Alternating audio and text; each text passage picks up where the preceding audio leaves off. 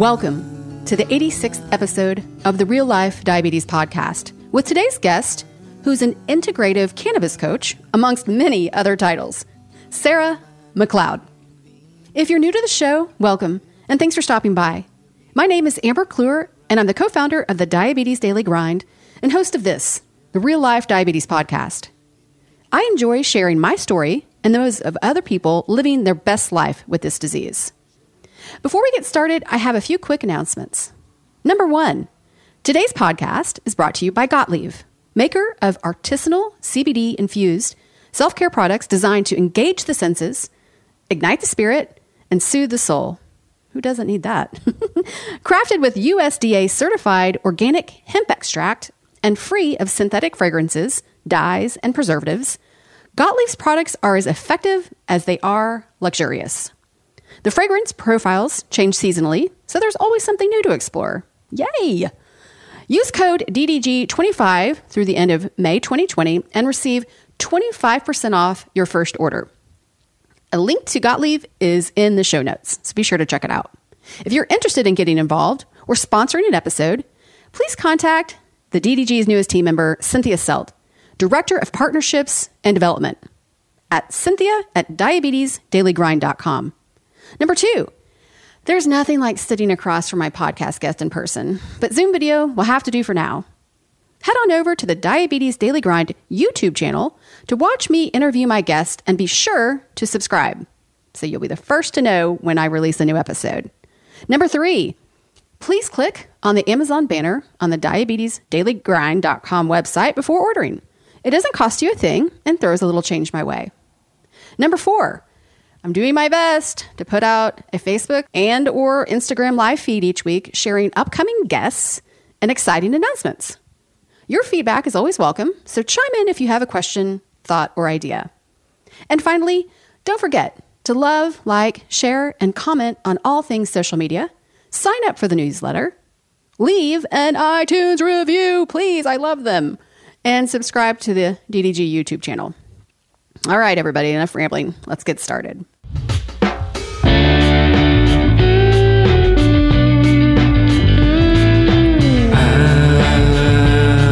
alive. Yes, I'm alive. One minor inconvenience, a little thing called diabetes. It's a daily grind, it's a daily grind. Grinds and grinds and grinds. How are you doing today? Okay. How are you? It's been an interesting day with blood sugar and all kinds of stuff. So I'm hanging in there, still rocking it, I guess. Yeah. Same here. I know. Mine was just yelling at me to calibrate, and it says that I'm low, but I don't think I am. It's one of those. Do what you need to do. Yeah. I'll let you get us started here with anything that you need to go over first. No, I'm good. This is in my mind, as you know, like we talked a while ago. It's almost been a month. There's just, I like your story, and it's, for me, the podcast is more of just having a happy hour or conversation with somebody. Absolutely. Because I sure miss them right now. I really miss the regular stuff like a happy hour, hanging out with your friends. So I know it's been so long since I've seen like anyone. So. How's your blood sugar? You good? I'm 65. I'm going to grab my little juice box right here. Okay.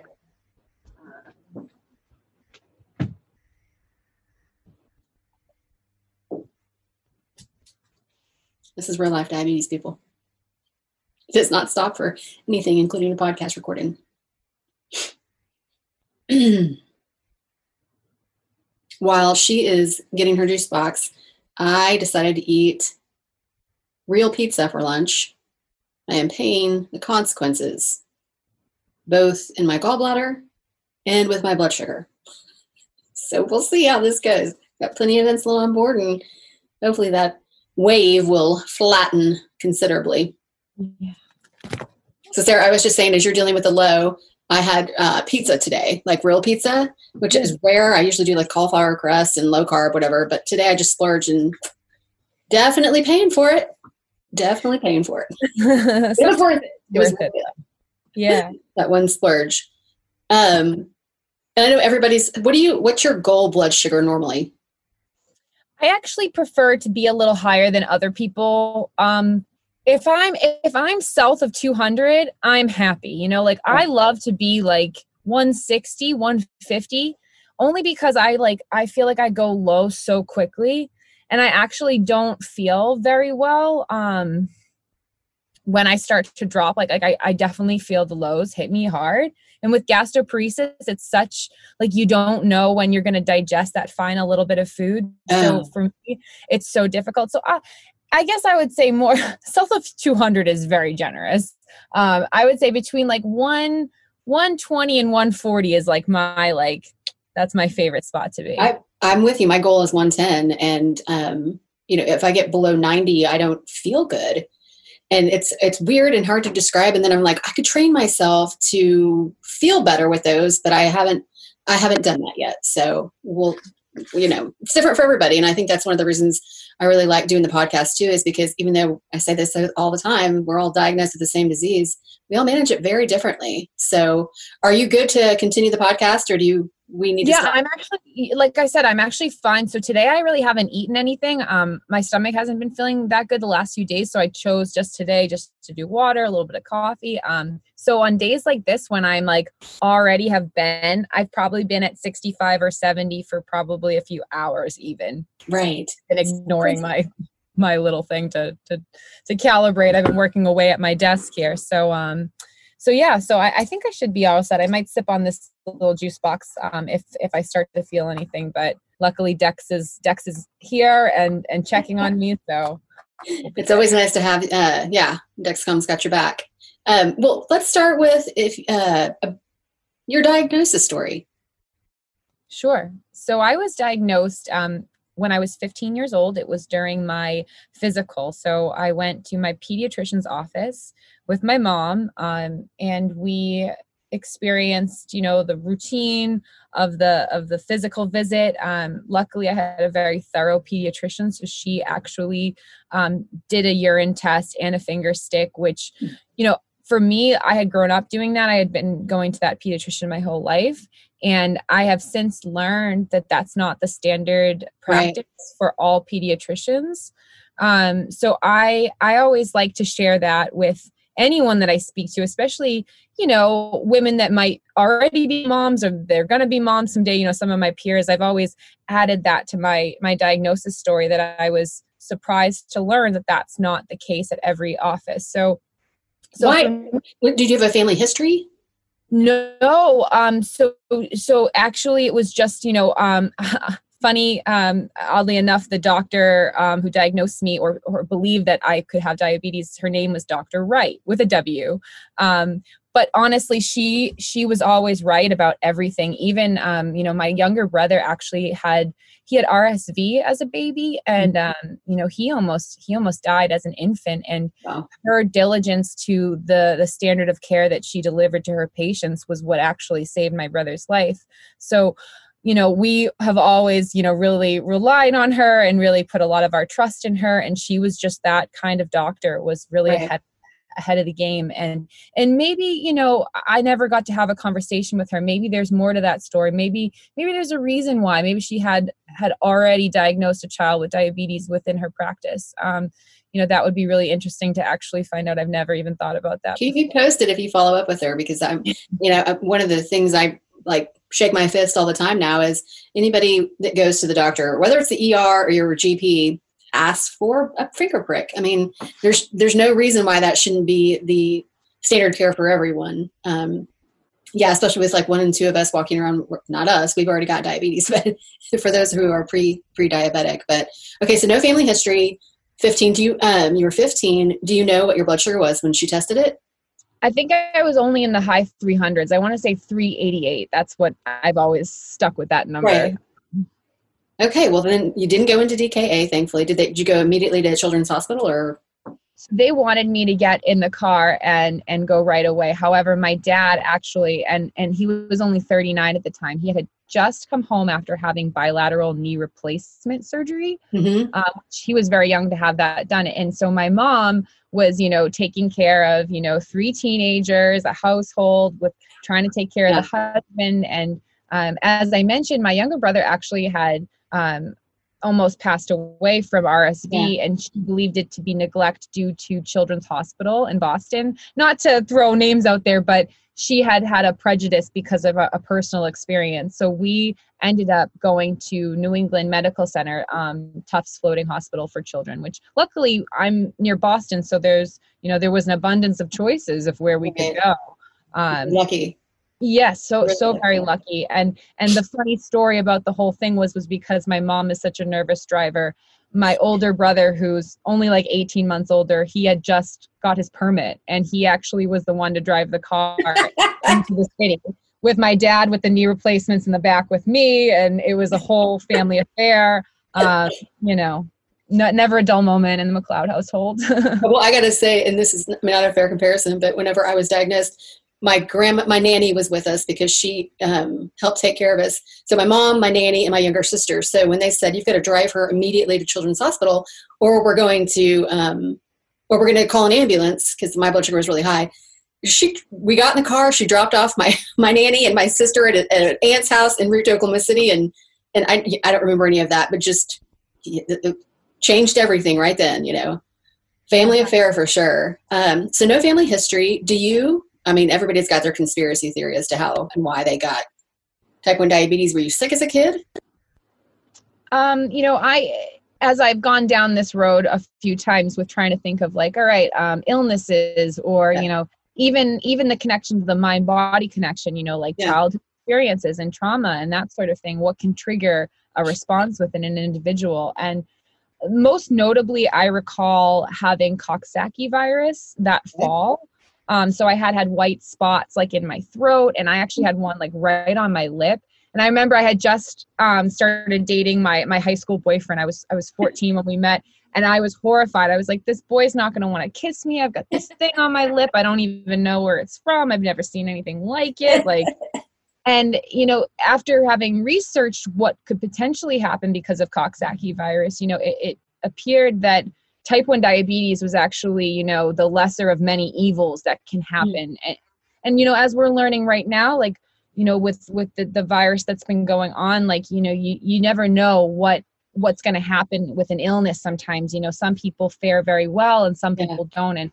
And it looks like Coxsackie can potentially be a trigger for that autoimmune response of type 1 diabetes. That's interesting. I've never even heard of that. I'm going to have to do some research. I learned something new every day about autoimmune diseases, unfortunately, but it's nice to know. So let me see. Okay, so Sarah and I had a conversation, like I said, about a month ago, and you brought up the fact, and I never put these pieces together until you mentioned it, that I had reached out to you when we first started the blog to see about you being a guest writer. And if I remember correctly in the notes that I had, you said you weren't ready. You weren't ready to share your story. And so why is it now? Because you really blossomed in the diabetes online community and you're helping with so many things and so many groups. So why is it now that you've, I'm going to say, found your voice? I think it just took me some time to realize that my story was worth sharing. There are so many stories out there, and what I learned that is everyone's story is worth sharing, really. Yeah. And that's kind of come full circle now. I try to highlight some stories of the women that I've met through some of the things that I put out there into the diabetes community as well. And I just think that, the more you start talking, at least I guess for me, the harder it is to get me to stop.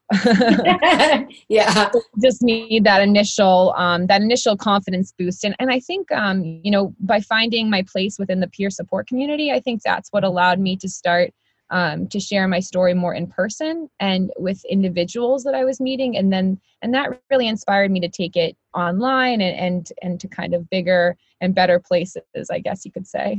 Well, and in our conversation, obviously, previously, you mentioned the fact that, I don't know if it was a comment that someone made to you or what, but that you look healthy. Whatever. And you're living with chronic pain in addition to diabetes, and I think that's a lot of us are, it's a backhanded compliment at best, but you never know who and why people are suffering. So do you mind sharing some of you talked about gastroparesis. Is that how you say it? Gastroparesis. Yes. Okay. And so, I have a few other things going on in addition to type 1, and a few of them are type 1 diabetes related. Right. So I like to remind folks that, even people that, quote unquote, take good care of themselves still end up with these complications. So I've worked really hard to move through some of the guilt and the shame that I experienced surrounding these complications, because for some time I felt, maybe I brought these onto myself. Well, if I had done better, maybe I wouldn't have all these problems. And really it's not, it's got nothing to do with that. Of course we need to take care of ourselves the best we can. But, part of the reason why I have complications is because I chose to drop my A1C too quickly. So that's something that I now speak about a lot is recovery induced complications. So if you're someone that experiences burnout or something like diabulimia, where you're intentionally omitting your insulin, if you have a high A1C and you decide that that's not the life you want to live anymore, you want to be a quote unquote good diabetic, you drop that A1C too quickly, you're going to wind up with some of the complications that you were trying to avoid in the first place. And so that's kind of what happened to me. So I ended up with gastroparesis. I had dropped my A1C from at its highest, it was 18, but I think during my hospitalization the first time, it was about 16. And so I dropped it down to under 11 or, under 10, something like that. Within 8 weeks, maybe a little longer. It was very quick drop. And I think that's what kind of brought on some of the discomfort that I was feeling, not just in my stomach with the gastroparesis, but also within my legs. So I have neuropathy. And at the same time, Perfect Storm was also going through treatment for Lyme disease. I live in New England. So it kind of was all just happening at the same time, both the A1C drop because I was in recovery from burnout and diabulimia, and also the Lyme disease. So I started experiencing gastroparesis, neuropathy. And so, for a while, it was evident, that I wasn't as healthy as could be. I was very frail and very thin for some time, potentially needing a feeding tube, which was super scary and something that, just a conversation I didn't even want to have or consider. And luckily, I was able to avoid it through several different holistic healing modalities that I'm sure we'll get into. But in the meantime, I was struggling just to get back to being that normal looking person, so that I could just go about my day without having, looks of sympathy or questions of concern. And, getting to that place where you look normal, well, you really want to be there either, because then, everyone forgets. Even, nowadays, like all these years later, like when I struggle maybe with, keeping up with tasks at work on a certain day because my eyes are just bothering me, I feel bad because I don't want to, make excuses and say, well, remember, I have retinopathy and I'm going blind. I don't want to be a downer. And I also don't want to look like I'm trying to make excuses. I know we all got stuff going on. But it is hard to hear, well, you look normal, or it is hard, to not sometimes have that acknowledgement that what you go through is difficult, and that you do have to make extra efforts that maybe other people don't have to make just to get by. Right. And so let's talk about, I can't imagine, you finally get your A1C down, and I mean, I don't hear that very often, if ever, that how quickly. I'm going to do some research on that because that blows my mind. Because the goal would be to get it down, I would think, as quickly as possible, because you want to have your blood sugar regulated or whatever. So, whoosh. Okay, so let's talk about, and I'd never heard this term, you are an integrative cannabis coach. Did I say that correctly? You did. Okay, tell me and everybody else, exactly what does that mean? Okay, so the reason why you may never have heard that phrase before is because I kind of invented it based on my areas of expertise. So I am an integrative nutrition health coach. I'm certified through the Institute for Integrative Nutrition. So I did a year-long program, lots of studying, lots of tests, and became certified in holistic health. Integrative nutrition is the coined phrase through this school, and basically the idea is that our nutrition isn't just what we consume food wise; it's also the media that we consume, or the other things that nourish us, like relationships or our career or our spirituality. All those other areas of life, and so when I was trying to figure out, well, what am I in this coaching world? And there are so many things that I do, but in relation to cannabis, because of how I was able to look at cannabis in a new way, I was able to integrate it into my wellness routine. So instead of it just being something that I chose to partake in recreationally, it actually became an incredible healing tool for me. Like I said, I was facing a feeding tube, really unsure about what that meant for my future, if I was going to have a surgery that was going to be invasive to my body, because even though I've been through so many different things, I still haven't, knock on wood, I've never had to have an actual surgery, which that makes me feel so grateful. Because I know that there's so much out of our control at that point with what may happen, or what the future looks like for us. So for me, it was really about just getting my own life back, getting myself back to socialization, back to work, kind of maybe how we're all feeling right now. I'm stuck at home and spent, almost the entire year that I was 21 in bed.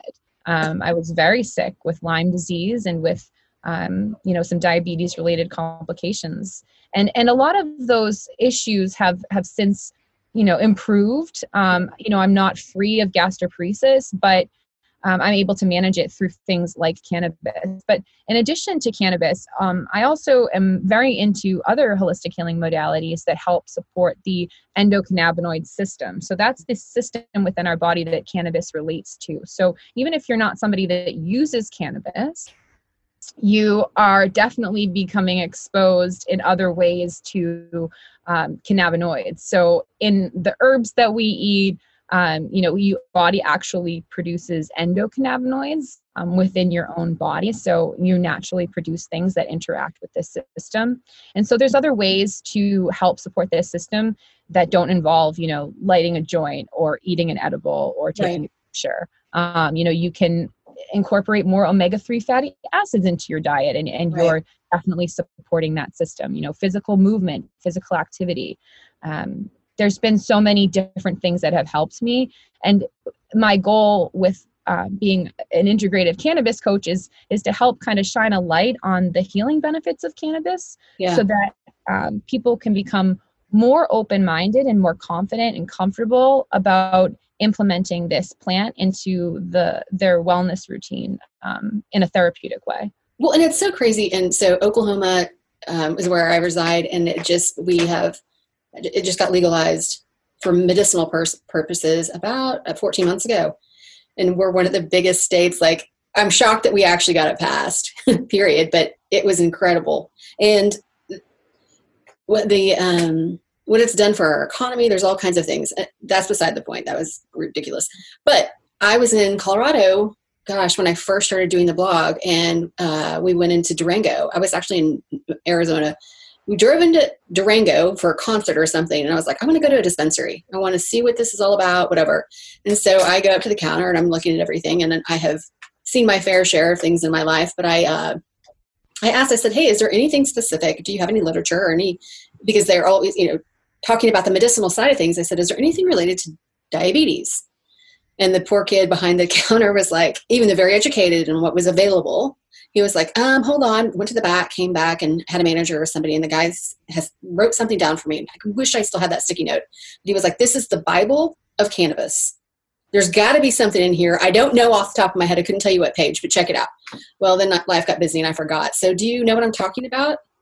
It's like one big, I'm not going to say medical journal, but it's, I have a book that's probably similar, if not the same one that this person might have been talking about. So I have a cannabis health index. So it's just like, it's literally like an encyclopedia, and you can go to any ailment, you know, be it a headache or Alzheimer's disease or Parkinson's or diabetes, and you can flip to that page and you can actually start to see some of like the research studies done. Yeah.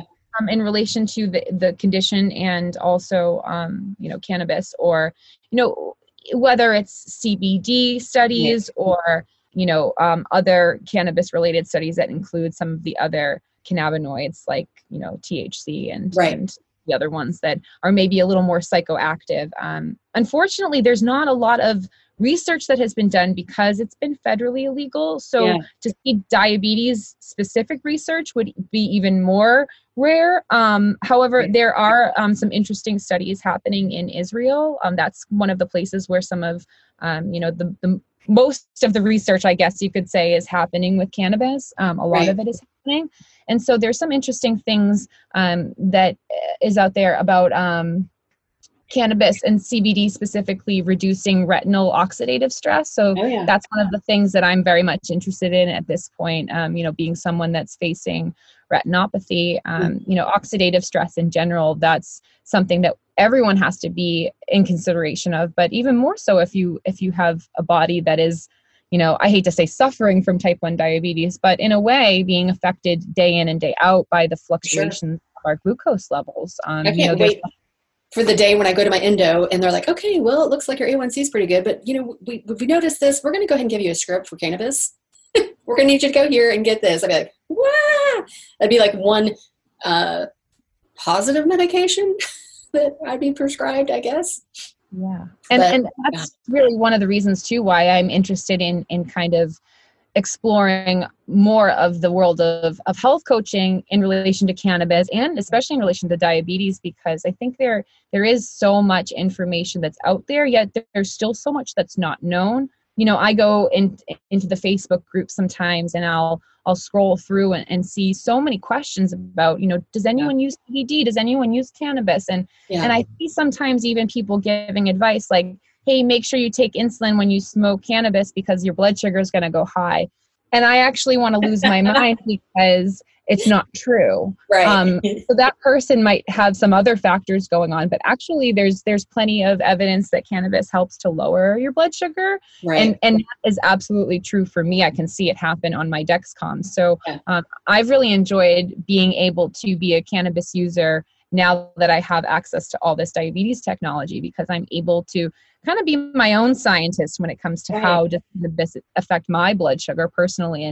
And the school that I went through for my health coaching certification really celebrates being a unique individual. And the coined term is bioindividuality. And so, you know, just recognizing that we all have our own unique needs. But there are, you know, specific things within a cannabis plant, cannabinoids that, you know, could potentially lower blood sugar. For instance, THCV, which is one of the specific cannabinoids that can be found. And why is it? Why is that? What makes that?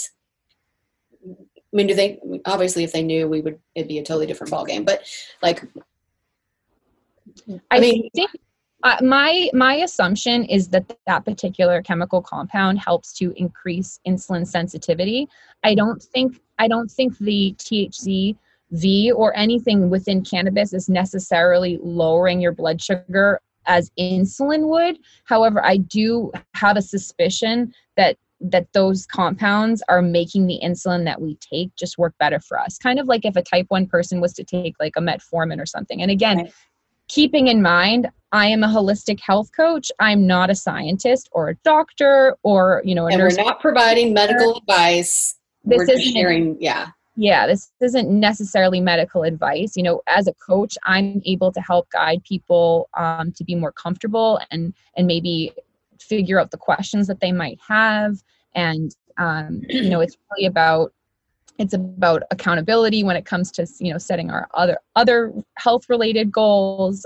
So that's where the integrative part comes in. So just kind of integrating it into the other aspects of our life. because I strongly believe, that it's not just one thing that's going to help us. So that's really what set me on the path for so many of the other healing modalities that I rely on, was that, at a time when I really couldn't function, I couldn't get out of bed, I couldn't eat, I could barely walk, cannabis was there for me.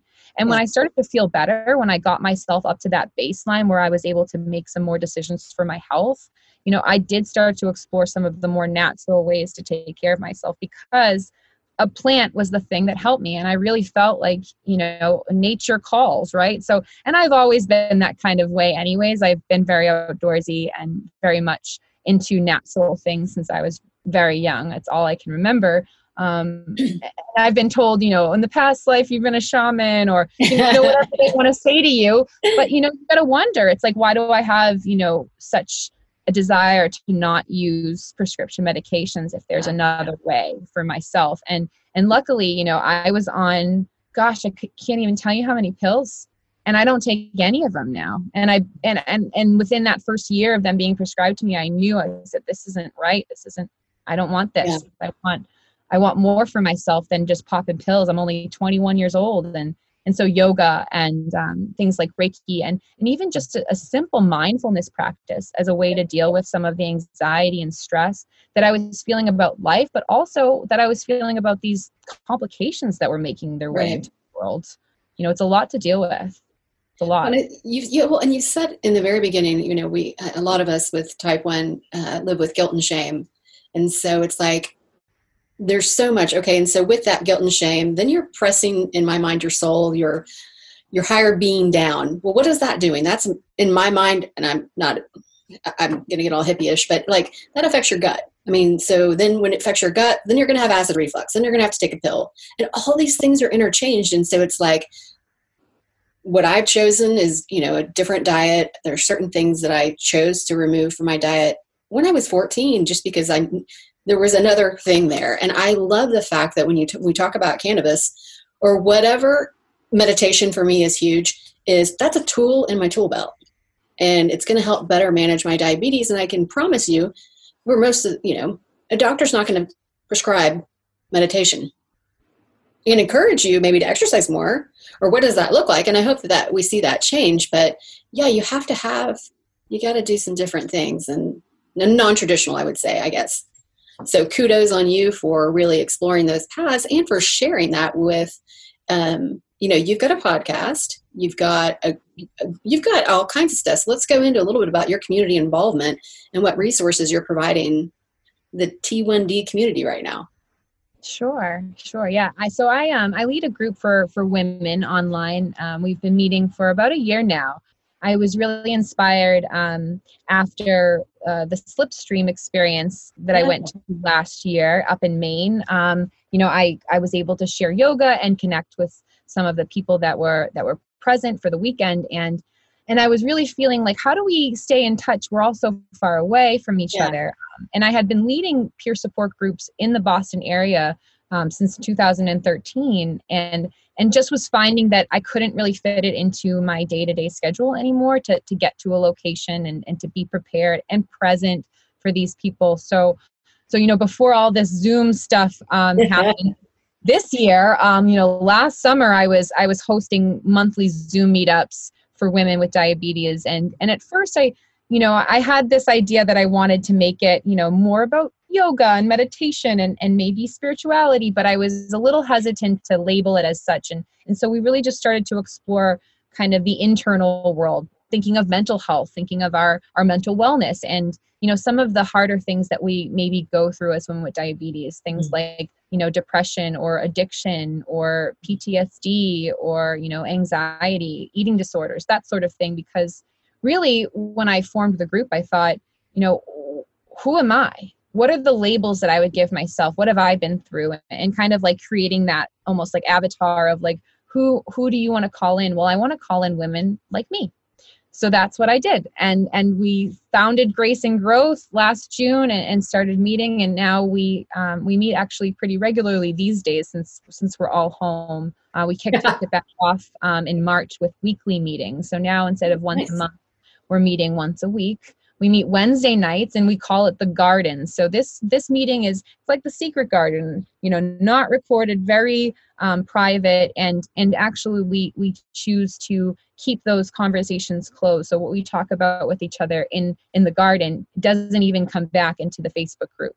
So It's really a unique opportunity for whoever is able to be present to really share and experience that community connection with each other in that space. And then on Fridays, we have a live podcast recording. So it's really just another opportunity to get together on Zoom, and I bring in a guest for what we call grow and tell. So back to like kindergarten, we all find different ways to grow.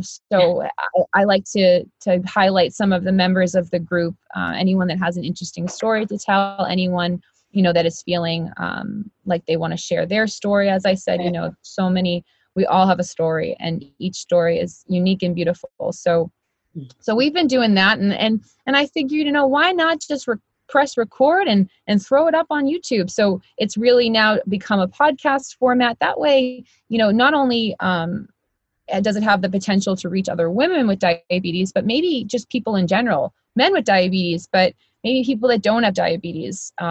Medical providers might be able to see these episodes and hear more about our unique experiences as well. So that's kind of what I'm hoping for with that. Can you give me an example of maybe one of the topics that is brought up in the garden? Sure. So, this past week, we talked a lot about some of the anxieties that we're feeling surrounding being home during this time, and struggling to find ways to take care of ourselves when there's so much demand from, our workplaces and our families. I'm not the only person in the group that doesn't have children, but many people do. A lot of the women have kids that are coming to these meetings. And so just really kind of sharing in the different experiences of the different women that are present. It's really, it's all about whoever's on the call. Yeah. Do you feel like, it's a group, I'm going to say this and correct me if it's not correct terminology, but it's kind of like group therapy, because it's an open dialogue. You get to feed off of each other, or feed off of each other essentially. So when you leave, or when you shut that down at the end of the session or whatever, you take a deep breath and it's like a huge weight is off your shoulders? Or now do you feel like you're wearing the weight of those people because somebody might have shared something like they were suicidal or, really struggling? So yeah, how do you handle that as a host? That's a great question. And actually, we've been having a little moment of meditation at the end of our garden meetups. And what's been really joyful for me is that I've invited other women to share the meditation. So it's not me that's leading it, which is really a treat for me as well to be able to experience that meditation from a friend. But also, when I approach that space and when I approach this project, it's really out of service for others. So recognizing my own opportunity to just kind of plug into that space as somebody that can help facilitate some of the connections between women. I definitely have a lot of ways that I check in with myself and make sure that I'm feeling okay. But at the end of the day, I really just try to remember that, I'm here to hold space for these women to come in and to share what they need to share. And at the same time, they're holding space for me. Right. So it's not, it's not like, I feel like I'm like the shepherd tending to the flock. Yeah. I love that I also get to participate as equally as much a member of the garden as I am, the person that maybe hosted or put it on or founded it. Right. Well, I want to go back to Slipstream just for a second. Because I know what it is, and I have not participated. I think maybe because I feel a little too old. I may be too old. No, you're not. Maybe in the beginning I thought there was an age limit, but I remember seeing Paloma last year participating, and I was like, girl, if she can go out there and do that, I can do it, because I'm not an outdoorsy person necessarily. But tell me, so you participated last year, but now this year you were actually teaching, and doing other things, and obviously it's virtual now. And can you talk to that and like maybe what's coming up? Sure. Yeah, I had the pleasure of teaching last year as well up in Maine, Lakeside. It was so beautiful, and I shared this weekend during the virtual Slipstream that really Slipstream has meant so much to me throughout these years, because my first year attending the Maine Slipstream, yoga was actually led by Lauren Bongiorno. Yeah, is just a delight. I mean, and such an important person within my diabetes journey. It's awesome to have someone younger than you to look up to. That's a cool thing, because he is younger than me, and we've been able to form a friendship. And actually, I shared this weekend that I skipped my yoga teacher training graduation. It's the only session that I missed in the entire program because I wanted to be at Slipstream. And I knew that I had to be there. So this program that I had diligently made sure I didn't miss 1 minute of for an entire 8 months, I said, whatever, I'm going to Maine.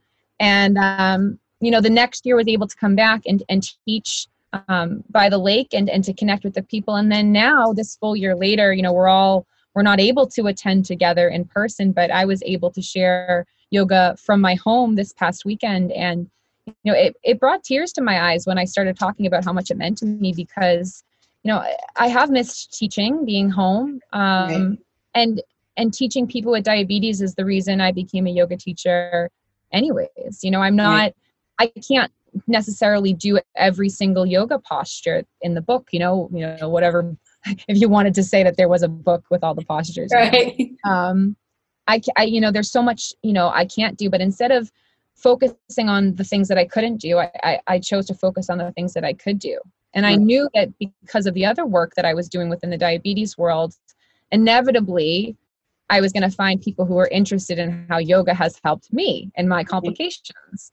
So I thought, the best thing that I can do is go through a program so that when I share about yoga, I can do it from a place that's really informed and really knowledgeable.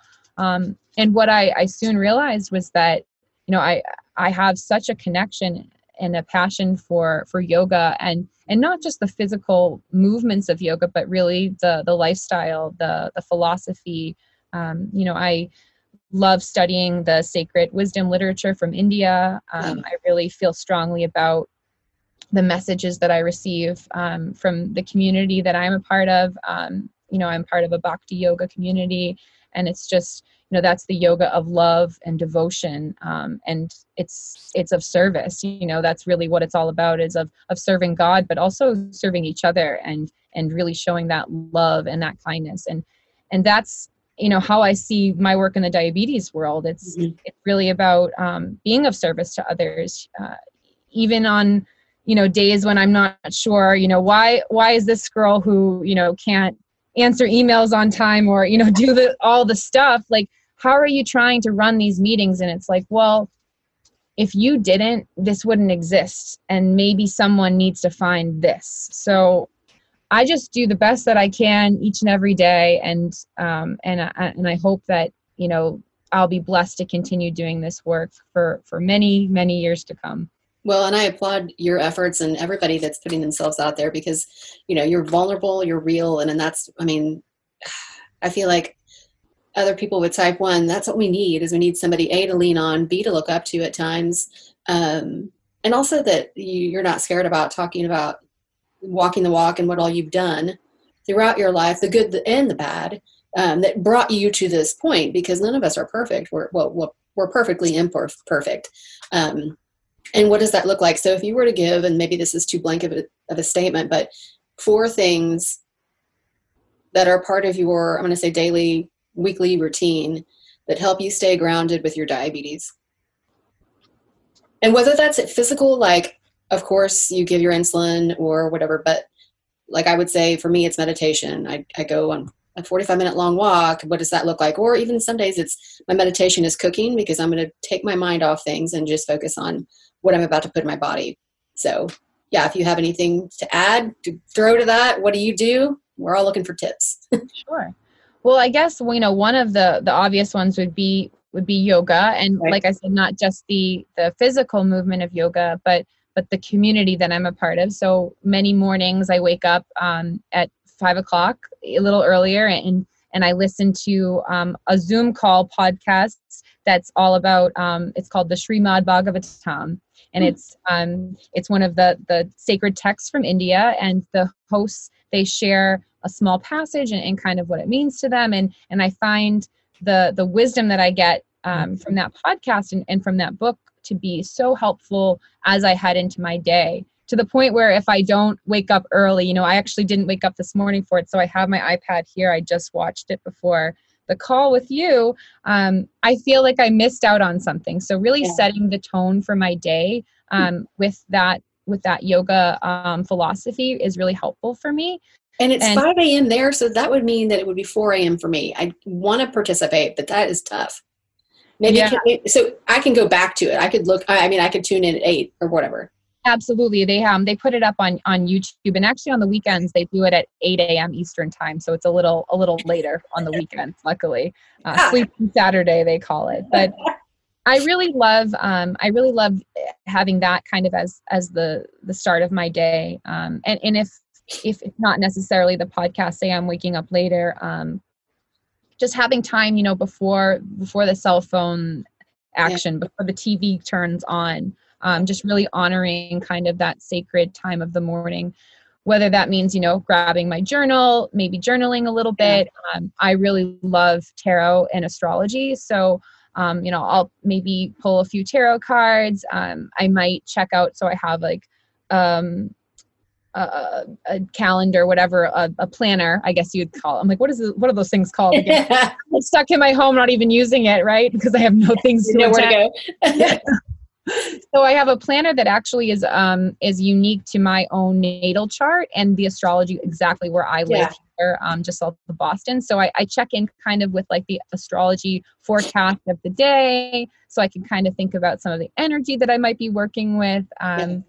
And then moving into my day, I may choose to use some cannabis in the morning if I'm not feeling very well, but typically, I try to limit the amount of cannabis I'm using during the day, just so that I can, stay on task and stay focused.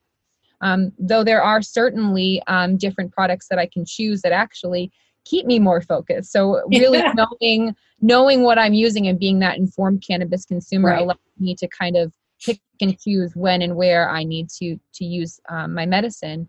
But beyond that, I would say time with my dogs. So I have two dogs. So I would say time with my dogs. I have an older dog she'll be 17 this year. She's twinkling around right now, her little toenails.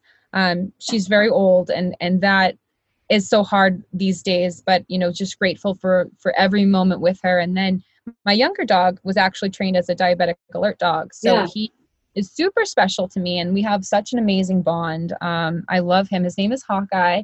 And really, what Hawkeye does for me is he really allows me to have a new kind of motivation for my diabetes management, because, when I got him, I had an understanding that if I were to have this animal and I'm trying to keep him on task, I owe it to him to keep my blood sugars as balanced as I can, because I don't want to confuse him. And I also don't want to waste all the wonderful time and training that he's had. Right. So when I got Hawkeye, it was like, I was honeymooning again, not the diabetes honeymoon, I guess, but like that kind of feeling of like, everything's great. Like this is, there was like a novelty, I guess, to my diabetes management once again, because I had this dog that was helping me. And, we ended up moving home from an apartment that we were in when I first got him. And we lived with my parents for some time, which he was spoiled a little bit by them. So we're working on, refreshing some of his skills. And really when I got him, it was so that I could learn how these dogs are trained. It wasn't so much that I thought, I need one for my health and safety, though it's obviously an amazing benefit and such a privilege to be able to have an animal like him. It was really so that maybe someday when I have a house and some land, I can train these dogs and just give them away for free. Yeah, because they're not cheap. No. God, it's so crazy. Well, I'm glad. And so Hawkeye is how old? Hawkeye will be 7 this year. Wow. Yeah. I can't believe it's your baby. I mean, let's not kid ourselves. And that's, see why your parents spoil him. It's their grandbaby. I mean, yeah. So does Hawkeye we could do a whole other podcast just about having a diabetes alert dog, but what are there differences is how he approaches you between the lows and highs? Sure. So he actually, he was a started dog. So he spent the first 18 months, the first 18 months of his life were spent being trained in North Carolina, where he's from. Yeah. And so the story goes was that the trainer was training 2 other standard size poodles at the time that were already promised to families. People had put deposits down, blah, blah, blah. So she was really focusing on those 2 dogs. And I think Hawkeye, he was maybe in the running for becoming a father dog, not a dad, because we know dad is diabetic alert dog, like a daddy, because I actually met his actual father. His father is named Spanky, and he's very cute. And I think maybe it was decided that he wasn't going to be a father dog to the new puppies to be bred. So she started doing some of the low training with him, but then was focusing on the poodles that were promised. So right. he knows lows. He was not trained by anyone else besides me with highs. Okay. So I would say that is definitely where he is not as strong, would be on the high end. Especially since I do feel like with my gastroparesis and stuff too, like I tend to go higher maybe more often than the average. Yeah. I guess that's a silly thing to say. Who knows how many people are going high out there for whatever reason, but he's pretty good with lows, and really, I mean, the amount of times that he has woken me up in the night, he doesn't have one of those, I think they're called like bring sauls or something like that, where they like have like a little stick and they bring over the stick, and like the stick is like the magic stick that tells you the low is happening. Hawkeye's more of like here's my paw, like, hey, I'm going to be all about you right now. Yeah. And really that's because, my experience as a dog trainer is very, very limited. So it was the training that he received prior to him being my dog down in North Carolina, and then what we've been able to accomplish up this way. But yeah, they're fascinating what these animals can do. And it's crazy. And, when you see all the time on social media that dogs and cats that aren't trained can pick up on these things. And that blows my mind. I was with a woman whose daughter has a diabetes alert dog, and the daughter didn't take it to school with her that day for whatever reason. We were sitting with each other, and the dog just walks up to me and just starts nudging me and puts his paw on my blood sugar was high, and I was like, and it was crazy. The dog would not stop until my blood sugar went down. I was like, I promise I've got insulin on board. I've got this, but for a kid, they're saving lives. There's no doubt that. And with the technology, hopefully we won't hear about kids dying in their sleep.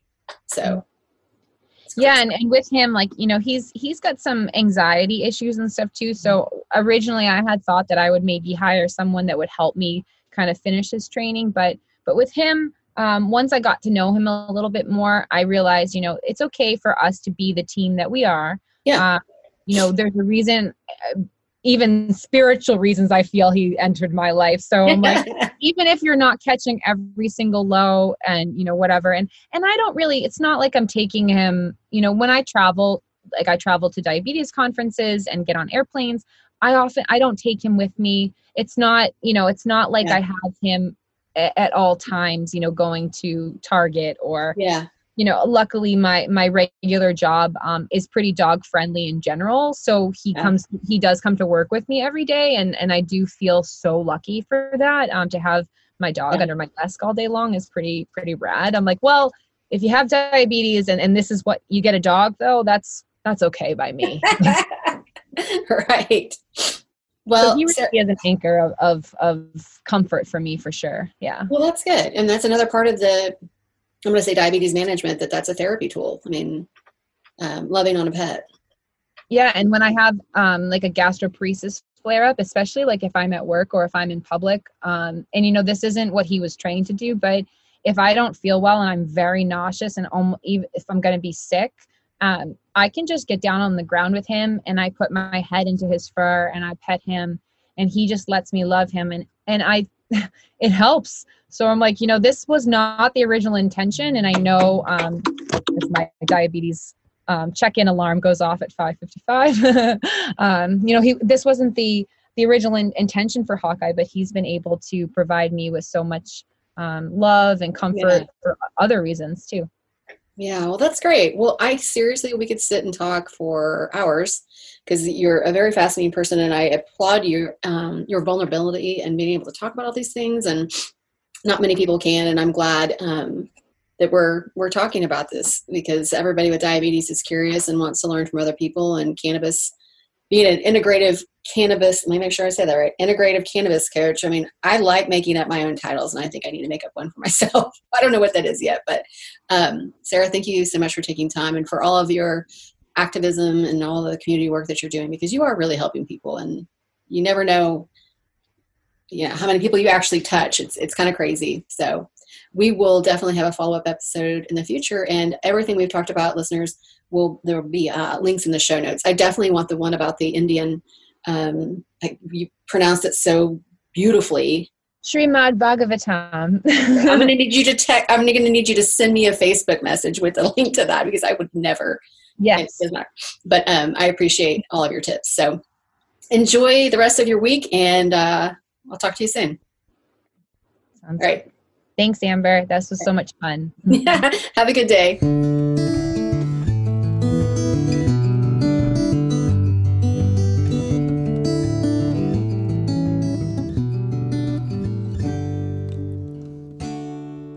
I really dig Sarah's energy and applaud everything she's doing for the diabetes community.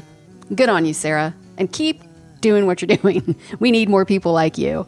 Before I wrap up, I have a few last-minute things I'd like to share. Number 1, this episode was brought to you by Gottlieb, CBD-infused self-care products. Be sure to use the discount code DDG25 when placing your order. You get a pretty sweet discount. Number 2, I want to thank the medical community for doing everything they can to help us stay safe. Grocery delivery services for allowing us to stay home. Local restaurants for delivering good food to my door. And fellow advocacy groups for providing valuable resources during this time. Thank you from the bottom of my T1D heart. Number 3, the mini podcast series featuring brands, services, and organizations I believe mirror my mission can be found on the website and all podcast platforms. If you'd like to learn more about how you can have your own mini podcast episode, please shoot an email to Penelope@diabetesdailygrind.com. And finally, please continue to leave iTunes reviews and love, like, and share all things social media.